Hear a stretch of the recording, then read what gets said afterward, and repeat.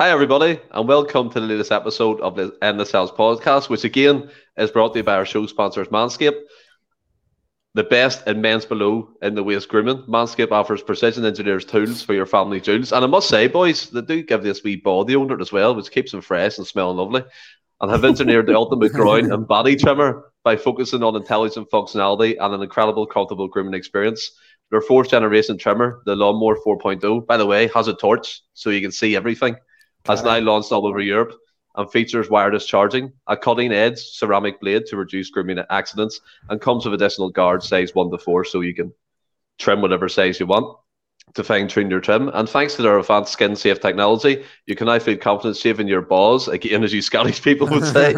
So join over 4 million men worldwide who trust Manscaped with this exclusive offer for you, 20% off and free worldwide shipping with the code CELTS at manscaped.com. And the link will be in the description below. And again, as I said last week, it's a brilliant idea for Christmas, John, isn't it, in terms of a gift for a family member, a relative, a friend, whoever, really?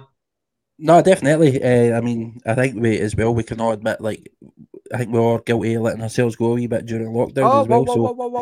Whoa. Most people have let themselves go. But perfect opportunity for guys to get themselves back in. Well, I was going to say in shape, but kind of sort themselves out a wee bit. But even for any girls that are listening, man, like if you've got a partner who could do with a wee bit of trim as well, like yeah. But then all want to be flossing, John. But then all want to be flossing. That's very true. What about yourself, Franny? How you feel about the gift, the 20% off? I know you said last week you're going to treat yourself. Have you done it yet? Oh, I've given myself. I've got a wee buzz cut off the barber, and then I've given myself a wee buzz cut below. Got to try these blades out. Got to try these blades out and see what they do. And as always, going for the skin fade down below. Oh, and as always, boys, I mean, your balls will thank you. So get on that 20% offer, and we'll keep this podcast moving. Joined by my co-host John and show regular Francis. How are you both? Good, mate. Good. It's good to be back on. Yeah, all good, Stephen. All good. Well, obviously, again, it's been a nice weekend, and that some are calling it the Bertie Auld final, and Postacoglu's made his 55th cup final already. Outstanding, pal. By the way, can I just say as well, just before we continue, like, if I sound a wee bit, I've got a wee bit of a blocked nose in that, so if I sound a bit funny, I just want to put that out there. That's why I'm not. You always sound funny. It's all good, John. All good. But as Francis alluded to, I mean, before we go on to the game, we'll have to revisit Ange Postecoglou. First season, first final. Many believed, John, when he came in, this would be a job that would take ages to rebuild for the team to get into this style of football. But I don't know if you've seen the open goal interview that he done. No, I've not managed to catch I've not seen it yet. I'll need to watch it after this. I think that'll be my with Simon Furry and obviously Paul Stanley. And again, it's just basically what he says all the time. He just oozes class, doesn't he? Absolutely. I'm looking forward to watching this interview, actually. Since I've seen that they had advertised it, I've been waiting on it being released. So I saw that it was released earlier. So I need to get on that tonight. But I think it's been a fantastic start for him as a manager. Absolutely. I think, I don't know. I mean, I think we were confident that he would maybe get. If we seen the early days, like what he was trying to build and what he was trying to do, and we're starting to see that come to fruition, and the sort of the way he wants the team to play and everything else, things are starting to click. I still don't think it's fully there yet. I've said that before, but I mean, early signs are definitely positive, and for Ange to come in the conditions that he did, the circumstances that he did, the rebuild that he's had to go through, to then make his first cup final is absolutely fantastic. And I mean, cup finals aren't they for everybody, as I say. Well, especially coming off that manager of the month award, Franny. I mean, he's building a team you can see for a long-term goal, a long-term future of the club. He alluded to that at the AGM as well, but just for him to get into that final, and as he said, every win with the team accelerates his process in terms of the style, and it's just brilliant to see, isn't it? Well, I kind of, if you look back in some of the earlier podcasts, I know I wasn't sort of his biggest. Would I say probably not saying his biggest fan is the right thing to say. It was just I was like many of us going, who the hell is this guy? But then when you see his style, and like I touched on in earlier podcasts in his reign, is saying how if you pick up wins, it helps the process because players will start believing in the sort of methods that you're actually giving out. And then he's obviously alluded to that after the weekend, and obviously getting to a final as well further probably boosts that, because it gives you the confidence. You're going, well, we're actually getting to a final because of this, so there must be something in this. So it is sort of in simple terms, anytime if you're trying to play a new style, winning is essential, obviously, but it also helps get the players on board quicker and stuff, because it's obviously not got to be alien to the players, but for what we were playing last season, it's a total different style of what we were playing.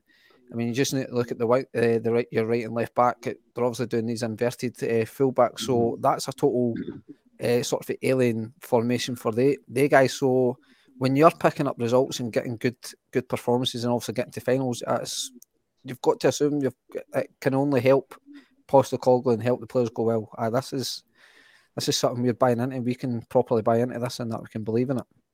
Yeah, I mean, I think we all know by now, John, the final's going to be green and white. No orange, no blue inside. It's fantastic to see. So, I mean, going into obviously before the game, the tributes for Bertie Auld were flying out, and Celtic chose to wear number 10 on their shorts, which the game was fantastic.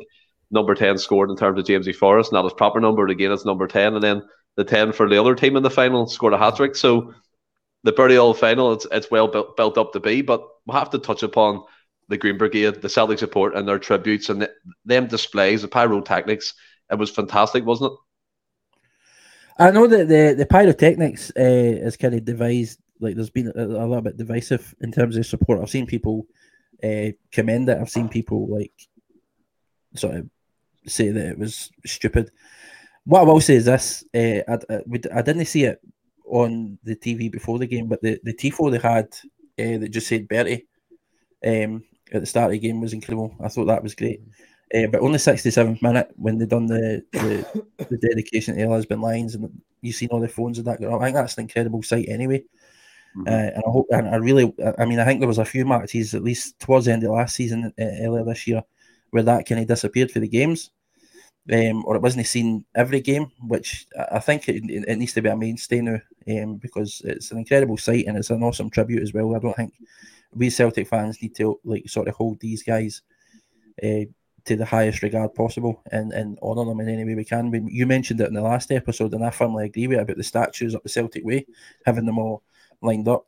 I think that would be fantastic. But as fans, the 67th minute in the song was fantastic. I thought when they brought out the big picture of Bertie and then all the flares and that got lit, it looks incredible. I don't think anybody can disagree with that. In terms of a visual spectacle, it looks fantastic. There's a photo as well. I actually saw Laura Bradburn shared it on Twitter. The one of Kyogo, with the pyro behind them, you see all the flares and that. What a fantastic photo! Proper, like it's incredible, and it definitely adds to the sort of the visual aspect, so to speak. And you can say it adds an atmosphere as well. It's impressive to kind of see those things, but we know, and this is what I find stupid. I mean, if Green Brigade, and this is what I think Green Brigade should do, or the fans should do, is and which there probably will be, a fine of some sort for use of the pyrotechnics again, because we've seen it numerous times that something's set up to cover the cost of it, because it was a fitting tribute to Bertie. It was something visually spectacular for me. I quite liked it, but we know the fine's coming. We know that these kind of things are kind of stamped on heavy, and people don't like it. And some people thought it was stupid because, again, they reckon it drags the club's name through the mud, and the club have to pick up fines. So I think if anything happens, we should, as fans collectively, should pick up the costs. But I enjoyed it visually. I thought it was great. Yeah, I mean, for me anyway, Franny, what John says there, it was an incredible visual on the TV. Obviously, I was watching it, and even watching it, it kind of gave me goosebumps, and the atmosphere with that song in the 67th minute, as John alluded to, it's fantastic. And I caught the video the Green Brigade put up on their YouTube channel, basically showing you how they made all the banners and the things and bring them to the stadium, the preparation for it.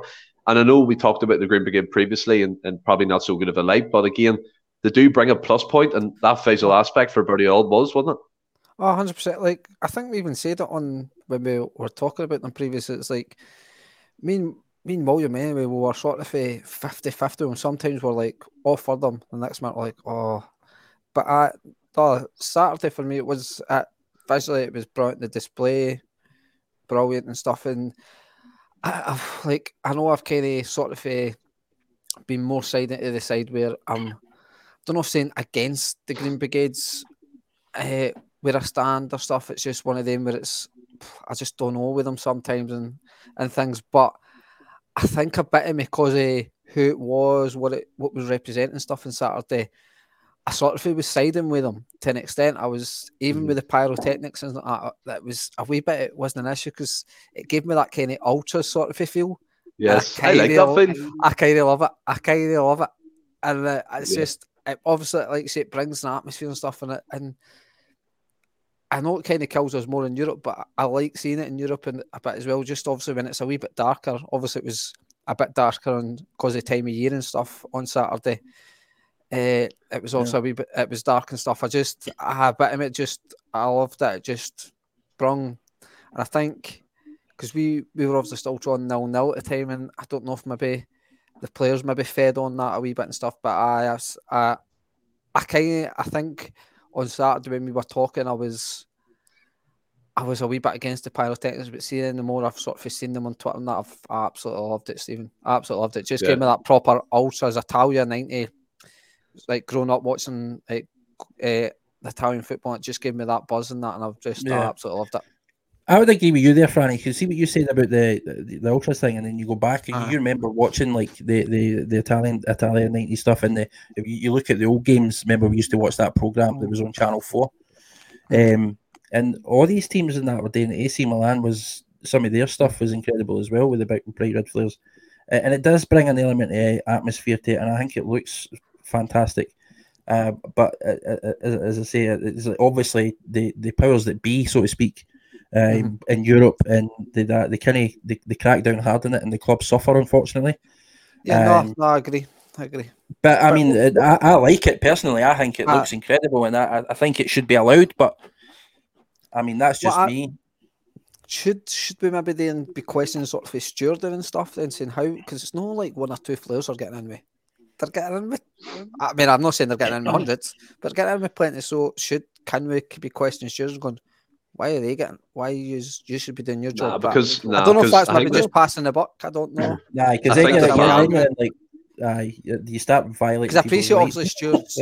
I appreciate stewards aren't really sort of trained up for that. Really, I mean, me personally, full body searches and stuff like that. Yeah, that's not stewards' job, man. It's not stewards'. It's not just that. You imagine they implemented something like that at Celtic Park or anywhere. There's no way that would ever happen. But I know what you mean. It's like, but just let fans be fans, man. Let them support their team in the way they see fit.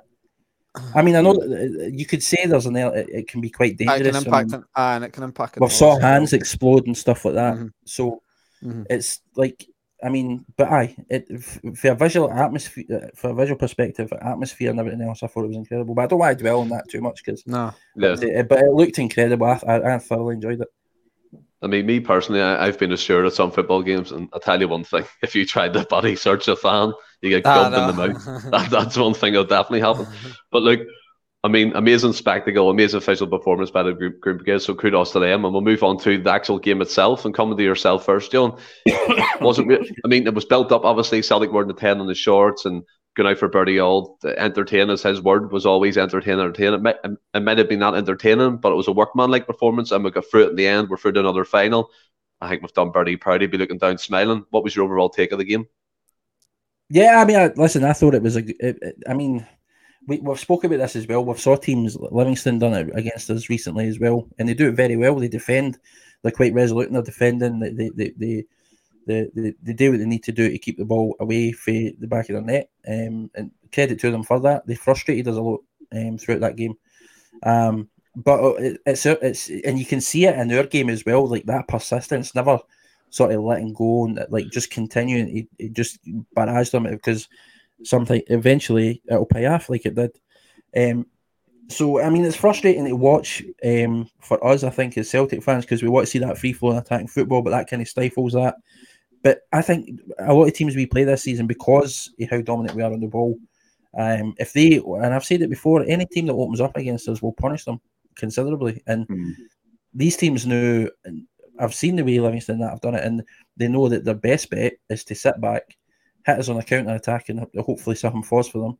I mean, we saw I think a couple of teams now have done it against us, where because we play such a high line and Hart's so far off his line, that they're when they get a break with the ball, it's coming up, and even for the halfway line, they're just hitting it. Like they're not even taking the ball forward. They're not even trying. It's like they're just taking their chances. And St. Johnstone, fair play and credit to them. They obviously had a couple of chances of their own. There was a couple of see this. I just want to say this as well before I continue. I know we like to play out for the back, right? But see this passing about the back between Hart and Welsh and Vickers, like that needs to just stop that entirely. Because mind that, I don't know what was it. Kane? No, it wasn't Kane. Who was the player? But there was a moment where it was passed back, and then it's like Hart seen him coming. Like how fast is the boy? And he's quick, like. Mate, honestly, see if he was a couple of settings earlier to that was in. I think it's things like that. Try to read the situation, but because like we were saying earlier, we've got to believe in the system. You can't just say, "Well, believe in the system." I appreciate that, but I mean, how many times has that happened as of late with this passing back? And I mean, it's sometimes you're like, right, I get it. You want to play out for the back and everything else, but like, see if there's no options. Hang me. Some guys maybe need to come back. And provide an option. Like, how many times did we see Kyogo coming for the front line right back to pick up a ball because nobody else was doing it? Like, he had to move well out of position to come back just to get an extra man so we could try and maneuver the ball about. And that shouldn't be the case. But anyway, I thought it was a great performance. I think we've done really, really well. And you mentioned earlier, Stephen, like the 10 and all that, how sometimes stars just align, like things just happen. Like you mentioned the Hibs game, and their number 10. You mentioned us. It was only 1-0, 1-0, 10. With everybody, like the two teams that he wanted to play for, the one that he managed, and stuff like that. In the final at Hampden, obviously a park that he had an affinity for, and it says that it was almost like our training ground. We'd been there that much. So I mean, sometimes everything just happens for a reason and stars align, and I think this is just one of the things in this. It's just an incredible tribute to Bertie, and like that final is going to be pretty awesome, I think. I think it will be awesome. But coming to yourself, Franny, now you made an interesting point when we actually weren't quite on air, but you went to a pub to watch it, and it kind of obstructed your view of the game. And it does go into that a wee bit more. So you went to the pub obviously to watch the game. You were sitting with people. You got a different view, but when you watched it again, you got a totally different opinion. Yeah, so like I was saying to you, when I went out to the pub and watched it and stuff, and sat with a couple of boys that obviously know. And as I said to you before we came on there, I came around thinking it was one of their worst performances ever. And some of it was obviously been happening weeks and weeks before. Like the couple of boys I watched it play, like I said at one point, I was like, our midfield have been poor today, which I still stand by. I think it was one of their poorest performances, the midfield three. But then one of the boys was like, it's been happening for months. And I'm like, well, but I'm sitting thinking, has it? Then I was like, it's not really there. So obviously I managed to watch it again. And I was like, I mean, we were far from outstanding, but I would probably side more to how John's analysed the game there and saying that I think teams are looking at the Livingston type model and sitting in where St Johnstone obviously are a wee bit different for Livingston. Like, if you watch Livingston, they'll do that nearly every game, whereas St Johnstone probably like they do like to play a wee bit more and stuff. And you've seen they did try to attack at times, which obviously helped us a wee bit in the sense that it gave us the space to do what we wanted to do. So I'd probably side after seeing it for myself and for sort of with not any outside influence, if you like, and stuff. I would say it was a workmanlike performance, like you said, Stephen. It was just one of the games that was almost like a typical cup tie in the sense that not necessarily end to end, but it was only got to be the odd goal. Like it was always got to be a 1-0. Never did I think we were actually going to lose the game. I just never seen it got to that stage in the game where you're like, this has just somebody's got to score with maybe after 70 minutes, somebody's got to score. It might even be with a couple minutes left or something. I was like, but I can only see us scoring, then we might get another goal, maybe not, but it'll not be. I can never see us getting bombarded with pressure and stuff. So it was probably, I don't know if you could say it was a comfy 1-0 win, because I don't think you're ever comfortable with, but at 1-0. But apart from the couple of wee moments that John had sort of mentioned, there was never really nothing really I can remember we saying. I was worried for a second there. I felt like it was we were always going to get the job done, but it just had that feeling it was never going to be 4-3-4 nothing and stuff. It got to a stage that like half time you were looking at it going, we're no, unless we score early in the second half, we're never going to run away with us. It just felt like it was going to be a 1-0 all day long after that. Mm-hmm. Yeah, but I think that's credit to St Johnstone, as you guys alluded to. Yeah. That is, you've got to credit them. They had a plan. I think Callum Davison has them well drilled in what they're doing, and it did work for the most part. Obviously, we got the final goal in the end to win the tie. But I mean, coming to yourself, John, I mean, one of the players that did live up to the entertaining spectacle again is Jota, the man himself. Unreal. He's fantastic. And the news came out obviously after that game. A Portuguese journalist did say Celtic want to push the button, and 7.5 million euros, a wee bit higher than we all thought in terms of option to buy. But again, his importance to the team obviously lead up to the goal. It's vital, isn't it? Oh no, definitely. He was outstanding, and some of the stuff he was doing was just incredible, entertaining, and incredible to watch.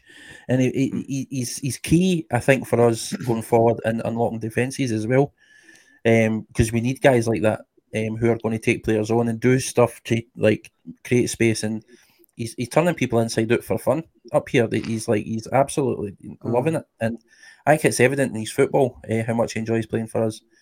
The Portuguese thing again, I take it with a pinch of salt. I think we're all kind of. I'm with John. We've been saying it now for the best part of a couple of months. Like we have to pull the trigger in January. A Portuguese journalist picking up and saying we're thinking about pulling the trigger in January. It's like, well, state the obvious. Like you're not saying anything that we didn't already expect or know.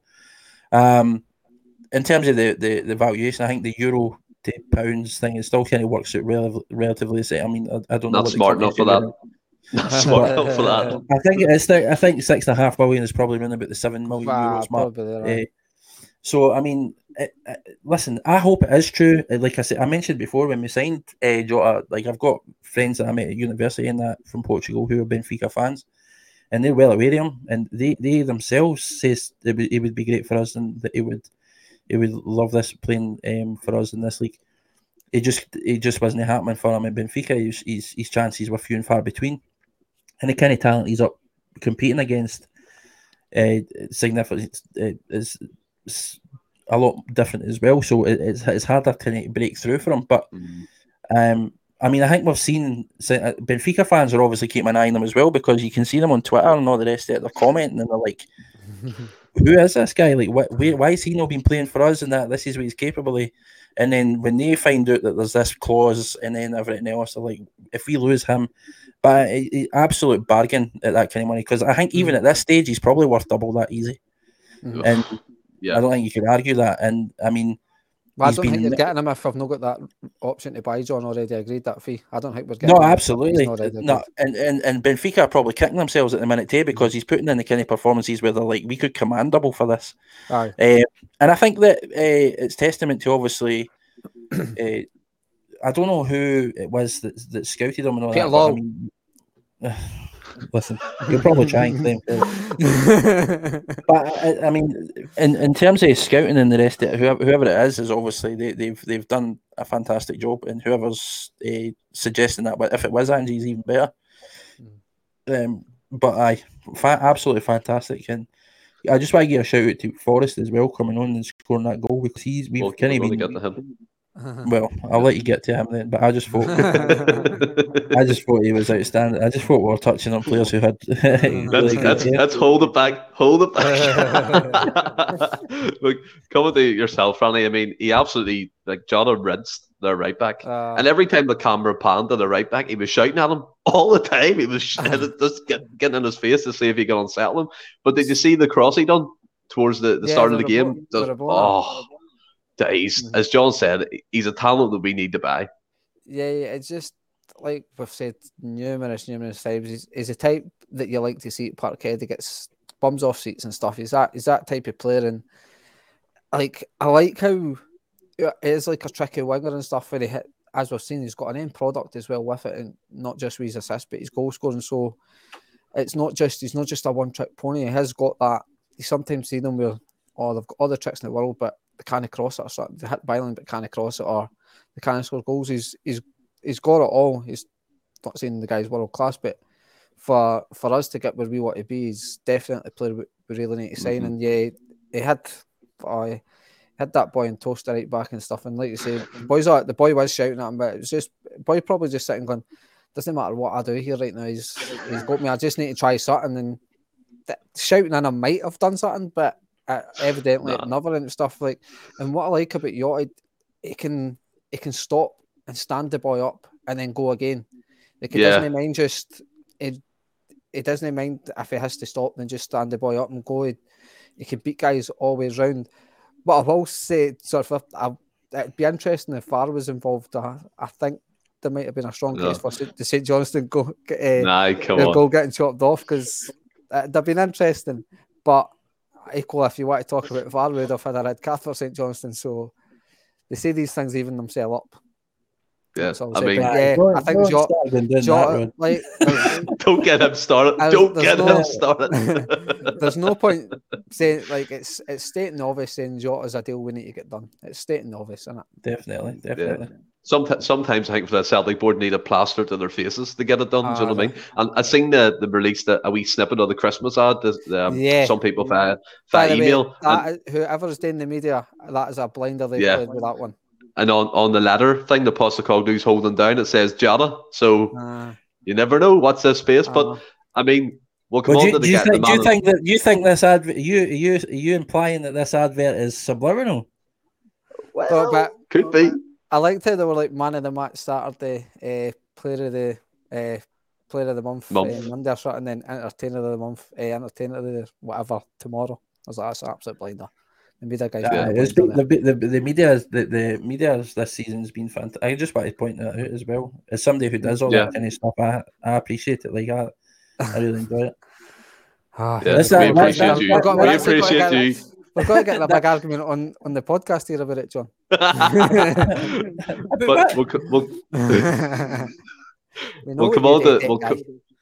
we'll come on to the man of the moment, and as you rightly said, John, to bring him up, was James Forrest, the guy who I still can't believe that some elements of the Celtic support haven't took to him or support him like everyone else does. He's won, I've seen 19 trophies. I think that's the stat said, 1 trophy in every 22 games over his career, and it's fantastic. And he comes on after being out for injury for a long period of time. He's come back, and the whole Abada thing, where are you standing on that? Because for me, Abada's still off the boil. Would you keep James Forrest in now after his goal? I think Forrest wants a start in the next game. I mean, I don't have anything against Abada, but I was quite surprised that Abada started ahead of Forrest on Saturday. And I mean, I think we'd all assumed, based on especially Angie's comments as well, pre-game, that Forrest might be in for a start. But again, Abada's still a young guy. I think we can see the talent he's got, but he's still a lot of development to do before he's anywhere near a finished article. But he's certainly, I think he'll come good for us in over the years.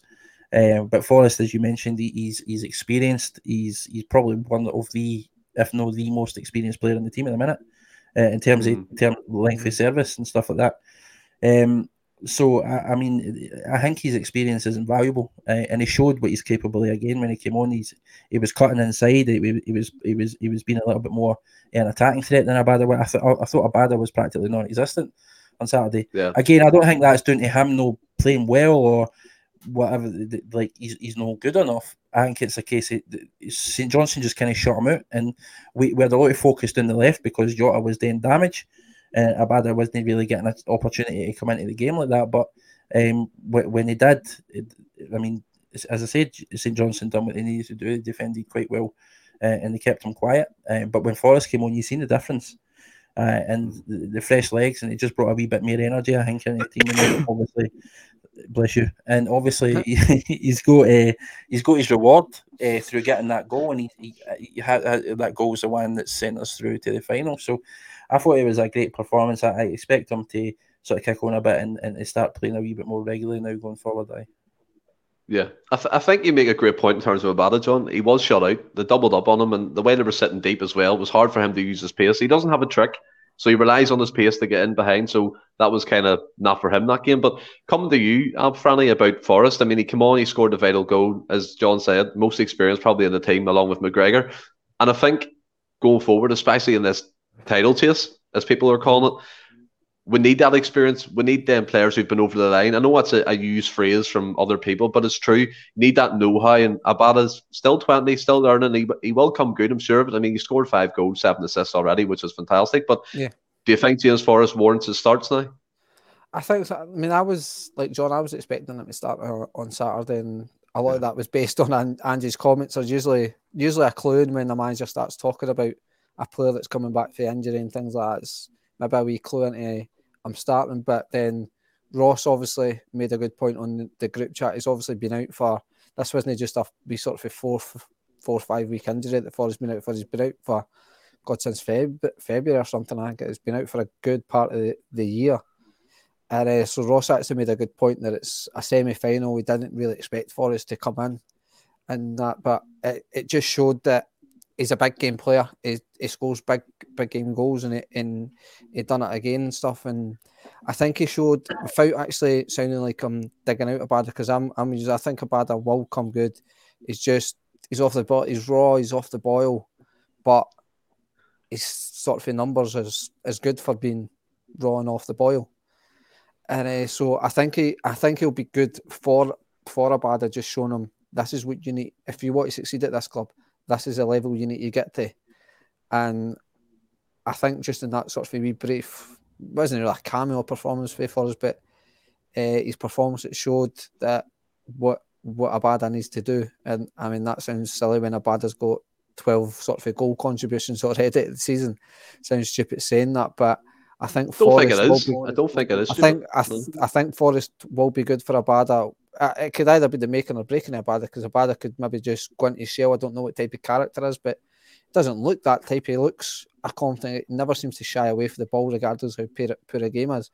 But I think Abada potentially is also sort of he's suffering a bit for how well Jota's playing, and we're maybe more inclined to go down the left, so he's not seeing much of the ball and stuff. But so it could be sort of things like that. But and I do. He obviously is 20-year-old, so he's got a bit of growing to do. I think he needs to bulk up a wee bit. So, like I say, he's not got that trick. So he's losing his pace. So he's also got to need a wee bit of muscle to hold boys off, like to shove boys away instead of them just shoving him off and stuff. But I think the return of Forrest could be very telling. I think Postecoglou's handled it well. He's no rushing him back again. Yeah. Abada's helped with no rushing him back, because although Abada's not been brilliant at times, he's still contributed to help probably delay, if you like, Forrest coming back. So I'd expect in the next few games Forrest to play and stuff. Certainly the European game coming up, might not play in the league game, just maybe drop him for that and then slowly sort of introduce him a wee bit. But I can see Forrest playing a lot more regular going forward. Mm-hmm. I think as well, it's right to point out Abada, we're not jumping on him here. It's just obviously the fact that Forrest, the experienced player, maybe we should, Stephen, because apart from Barkas, it works all right for us if we jump on somebody. We'll see what happens. But he's doing the exact same thing with Julian.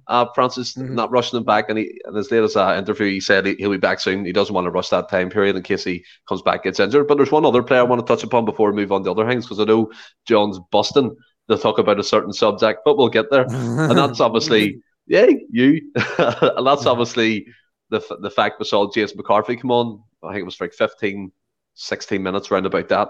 But for me in that game anyway, John, I thought he showed calmness, or a presence. He played the ball well. He played short passes. And if he plays like that, I would put him ahead of Beaton.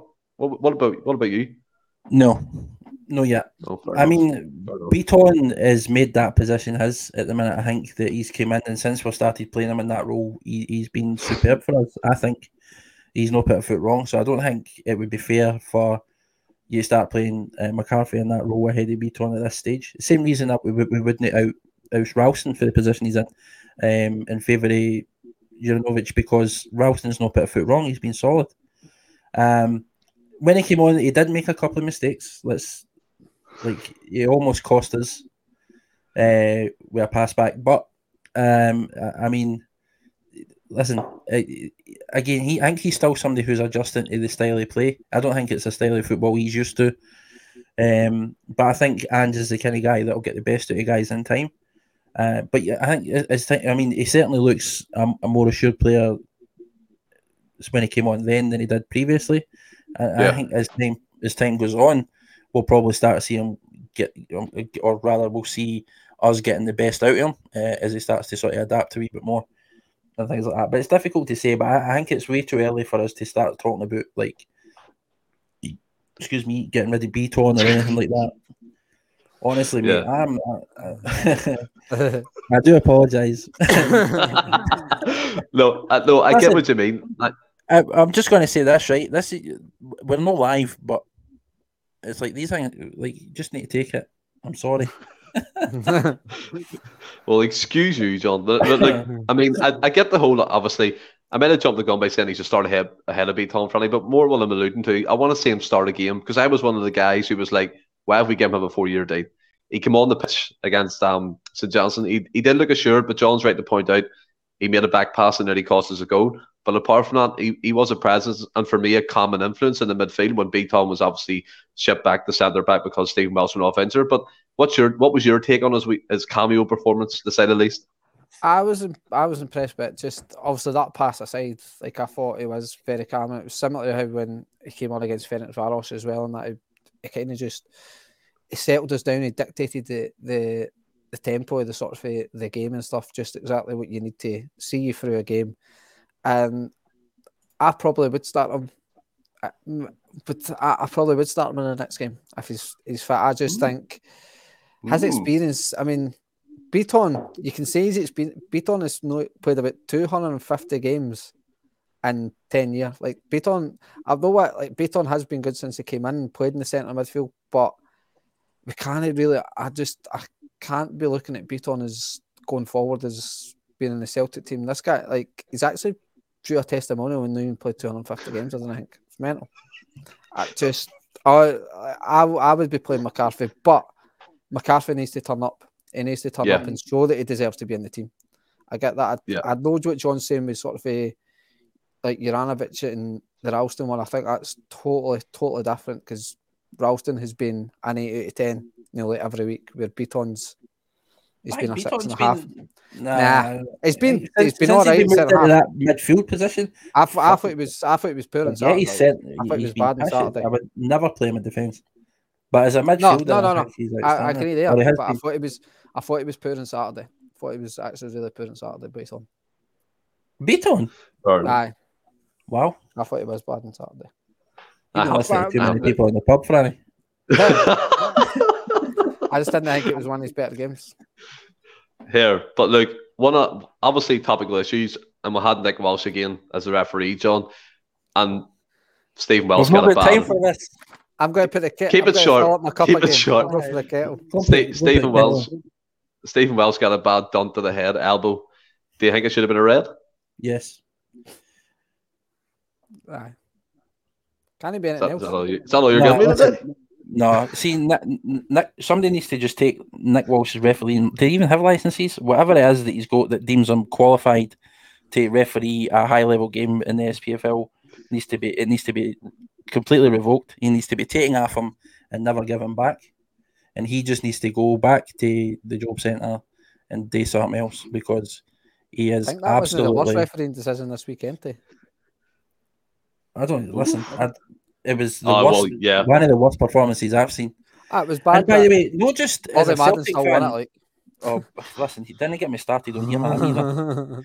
But see, Nick Walsh, last time we played St Johnstone, he was the referee. We had that incident with Vickers and Kane. Kane assaulted the man, right? Vickers retaliated, and rightly so. I mean, you've just been volleyed in the fucking stomach. Like, you're going to get up, you're going to react. I challenge anybody who gets volleyed in the stomach to not react. And yet, Kane only gets booked, and Vickers gets booked as well, right? Absolutely mind-boggling decision. And then he does the exact same again this time. Who was it? It was Kyogo. Kyogo got booked, yeah. I'm still trying to work out what he got booked for. I'm pretty sure Yeah, so the much. I don't know what he got booked for. Like he got dragged down to the ground, right? And while he was on the ground, it looked like he got stamped on. Now, whether it was deliberate or not, he got stood on, right? Kyogo, who is probably, I know he maybe likes to get a wee bit in people's faces and stuff like that, but he's not an aggressive player, and I don't think we can see that's not the type of guy that he is. And for him to get up as quick as he did and then give the guy a shove. And by the way, Nick Walsh was standing right next to him and kind of had his arm out and was like, look, come on. Right? And then he goes and books Kyogo anyway. For what? Yeah. Explain it to me. I'd love to actually just sit in the room with Nick Walsh and we want to be in that room.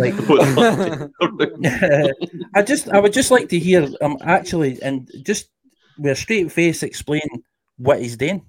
It doesn't seem like he's got any idea how to referee a game of football. I don't think he understands the rules fully. And by the way, as a St. Johnstone fan, you should be absolutely raging as well, because towards the end of that game, he was just chucking about yellow cards to anybody for anything. It was absolutely ridiculous. I'm convinced he's texted his pal at halftime, and I'm making this accusation, right? He's texted his pal at halftime and tell him booking points in play. This is how corrupt I think he is. This is how useless and corrupt I think he is. It wouldn't surprise me. He's absolutely at it, because there's no logical or reasonable explanation for doing what he's done. It's baffling. Unless somebody's profiting off it, it's absolutely baffling. Well, the SPFL will be, because you don't get like fines if you get X amount of bookings in a match or something, so they might be profiting at that.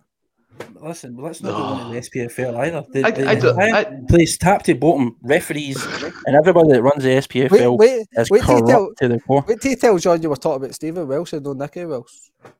I'm just talking about the referees and how shocking it was. And it brings me back again. Sorry, Stephen, please cut me off. Cut me off before I put myself in a deeper hole. See, just you saying that, it's mental you saying that, and he didn't actually have the worst refereeing performance this weekend. You are well. Listen. Let's be the Madden thing aside, right? Aside, he actually booked the boy for getting pushed off a fan. That sent him off. He sent them off. It was a second booking to send them off. Listen, I never seen that incident, so I can't comment on it. If I'd have seen it, I'd probably have what to say. But the Aberdeen boy got pushed off a fan, and then in fairness, went like that towards him, and then the player got booked. Wow! He was chasing a ball down, and then obviously just momentum taking him over the advertising boards towards the crowd, and then the boy's leaning over the sort of stand and pushes him, and then the Aberdeen boy kind of like just walks towards him and shouts in his face, and then gets booked and sent off. This just further. Hey, this is why do you have to say that? Why? Do you know what that just reinforces the point I've made repeatedly about the fact that these guys aren't qualified, and I mean we can go over this. And listen, I'm not going to just. It might be annoying for people to listen to, right? But see, anytime we see refereeing performances like this, I think as fans we need to call it out. We need to start calling it out. You can't just fucking. Well, and quite rightly so, if that's the kind of shit he's doing. But I mean, like, we can't just sit back and then just go, it's his job, or whatever the case is, because that's not his job. He's not doing his job. And by the way, the fact a fan has put his hands on a player is shocking as well. I hope was the fan ejected. Hopefully Stuart's got hold of him. I don't know. I mean, he got to point out. But I mean, you're just reinforcing the fact that these referees are absolutely useless. And but Bobby Madden aside, right? Nick Walsh should never referee another game in Scotland again. I wouldn't even trust him to put him in charge of like amateur football. He is dire. He's hopeless, completely. And half the fence, John. Half the fence. Right. He's sitting on that big time. Be getting skills. Be getting skills in that. Half it has. I mean, I know. I did go on a bit, and I like. I genuinely feel strongly about it. Like it sickens me. It genuinely does. And we can recoup. We need to watch the same pitch again and again and again. Yeah. Oh, anyway. I need a drink. I mean, unless you have anything to add, Franny, we'll move on. I thought you had a good game, the ref. Oh, gee, please don't. Please don't. I'm out. Bye. But here. I was like, whoa, what's going on? But here, look, we all know it's done. Semi-final weekend's done. Hampden's going to be green and white. Celtic and Hibs final, 19th of December, 3 p.m. kickoff. It's one we're all looking forward to. And we'll turn our head towards Europe, guys, and we face a trip to Germany, Francis. That's better, isn't it? Yeah. Against Leverkusen, who kind of smashed his first game. But at the end of the game anyway, off getting into the final, do you think we'll get a result? How are you feeling? What do you think is going to happen? I'm not sure. I mean, one thing I'm confident of is we'll score, because we've scored in every sort of away European tie, I think, this season.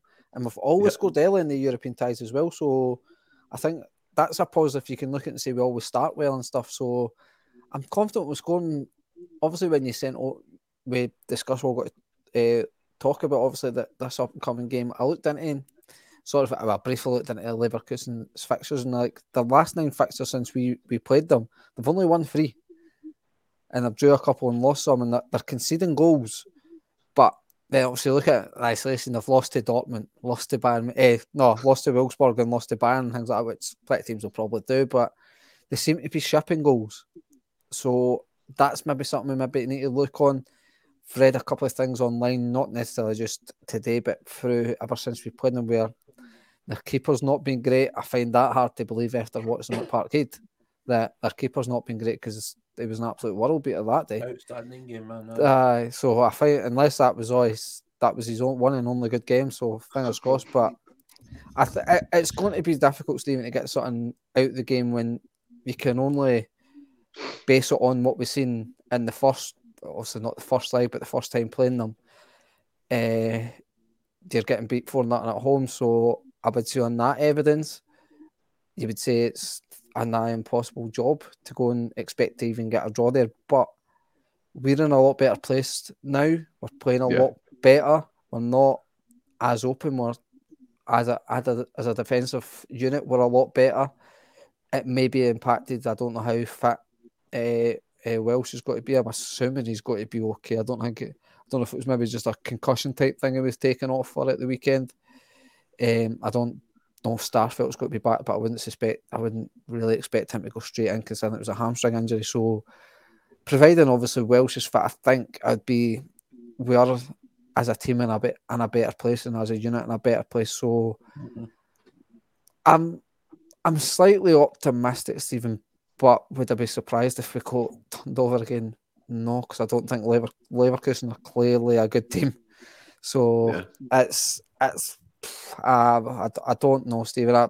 I'm confident. As I say, I'm confident we'll score simply based on what we've done. We've done it every other round, so it'll just depend. Hopefully, like the other games, we've scored first, and it gives you something to build on. So it's one of them. We'll either get the result, whether that be a win or a draw, that we need to sort of keep the sort of campaign alive in the Europa proper, if you like. But equally, I wouldn't be surprised if they turned us over again, just based on how they played against us at Parkhead. And see, to be fair, I don't think that's being negative. It's being realistic. Many people obviously are like, Celtic will win, blah, blah, blah. But you have to be realistic. John, we're playing Leverkusen. Do you know what I mean? A brilliant team with some fantastic young talent, and obviously Frimpong plays them as well. But one game that gives me confidence is the Real Betis game over in Spain. Mm-hmm. We actually played really well that game, and just unfortunate we didn't obviously hold on to get the win. But does that give you confidence, John? If we replicate that type of performance, it'll be at least a free scoring game anyway for the neutral. Yeah, no, definitely. I mean, Franny made some good points there, and I think, like he says, there's been considerable time since the last time we played Damon now, and we've certainly progressed since then. And at least on paper, it seems, if you look at Leverkusen's recent results, they've regressed to an extent. But I do want to say this, right? The scoreline certainly looked far more favourable for Leverkusen in that game than it actually was, because I think for large spells of that, we were pretty dominant.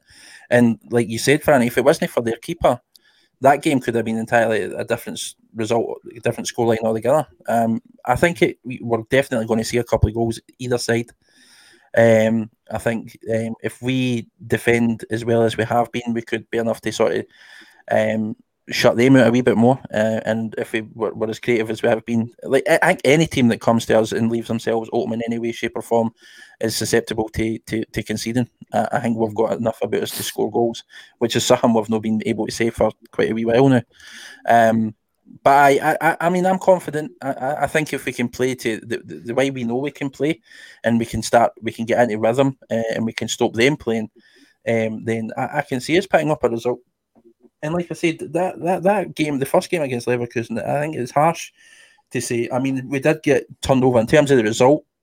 It certainly looked more favourable, but I thought for large spells of that game we were very impressive. And on another day, that referee has that referee. See, I'm still. It's still annoying me. That goalkeeper that goalkeeper has a bad game. Then that's an entirely different result altogether. So I'm confident there's enough about us to maybe to take. I think we'll concede, but I think we'll score, and I think we could nick the 3 points. Confident. And give us your lineup prediction and score prediction, John. Probably the exact same starting lineup, assuming Welsh is all right against St Johnstone, but I would start Forrest on the right ahead of Abada. Score 3-2 Celtic. Oof. Franny, go ahead. No comfy 2-0 for this one. Nah, definitely not comfy 2-0. I'm the same as John. I think it'll be the same, providing obviously Welsh is injured. Obviously that's got to depend on it, but it didn't look serious. I'm going off, so I'm hoping he's got to be fit for it. So yeah, pretty much same team as Saturday with Forrest starting the right. Personally, I would start McCarthy, but I just don't see it happening. I think he'll stay. I'm more than confident Beaton will be starting in the midfield, and I'll go for a 2-2. I think 2-2. A comfortable 2-2.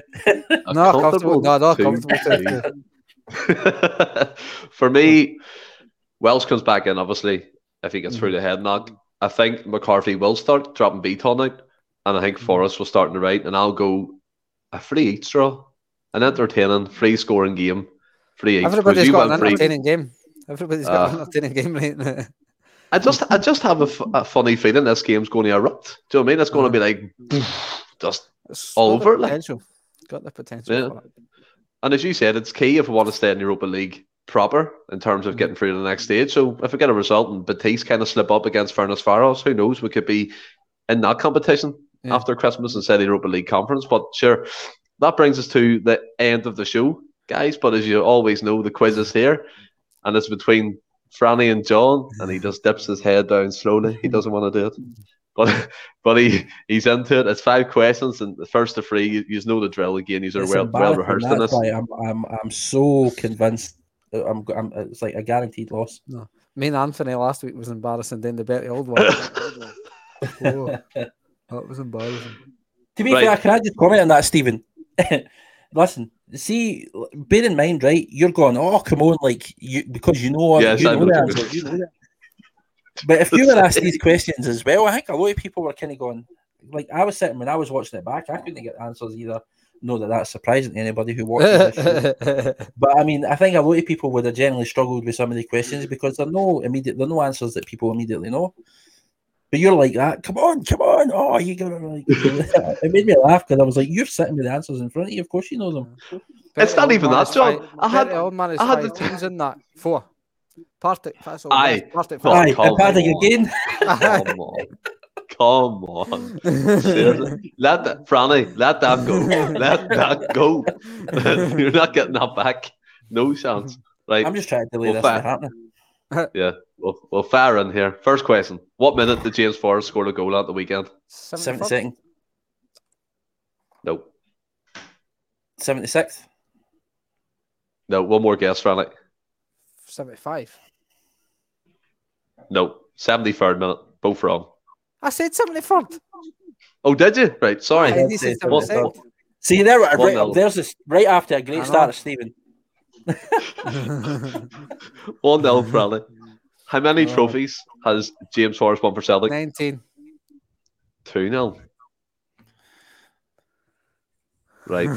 Let me get the second one here. Not prepared here, boys. Is ready? And what number did Celtic wear in their shorts? 10. I actually got that. I got that because I was a little lazy earlier. I was at 10. Yo, you give me that one. James McCarthy played for another Scottish club. Which was it? Hamilton.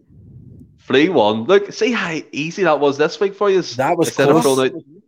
That was close. That's the next one. I'll beat him 4-1. I'm telling you, by the way, that was close. I will.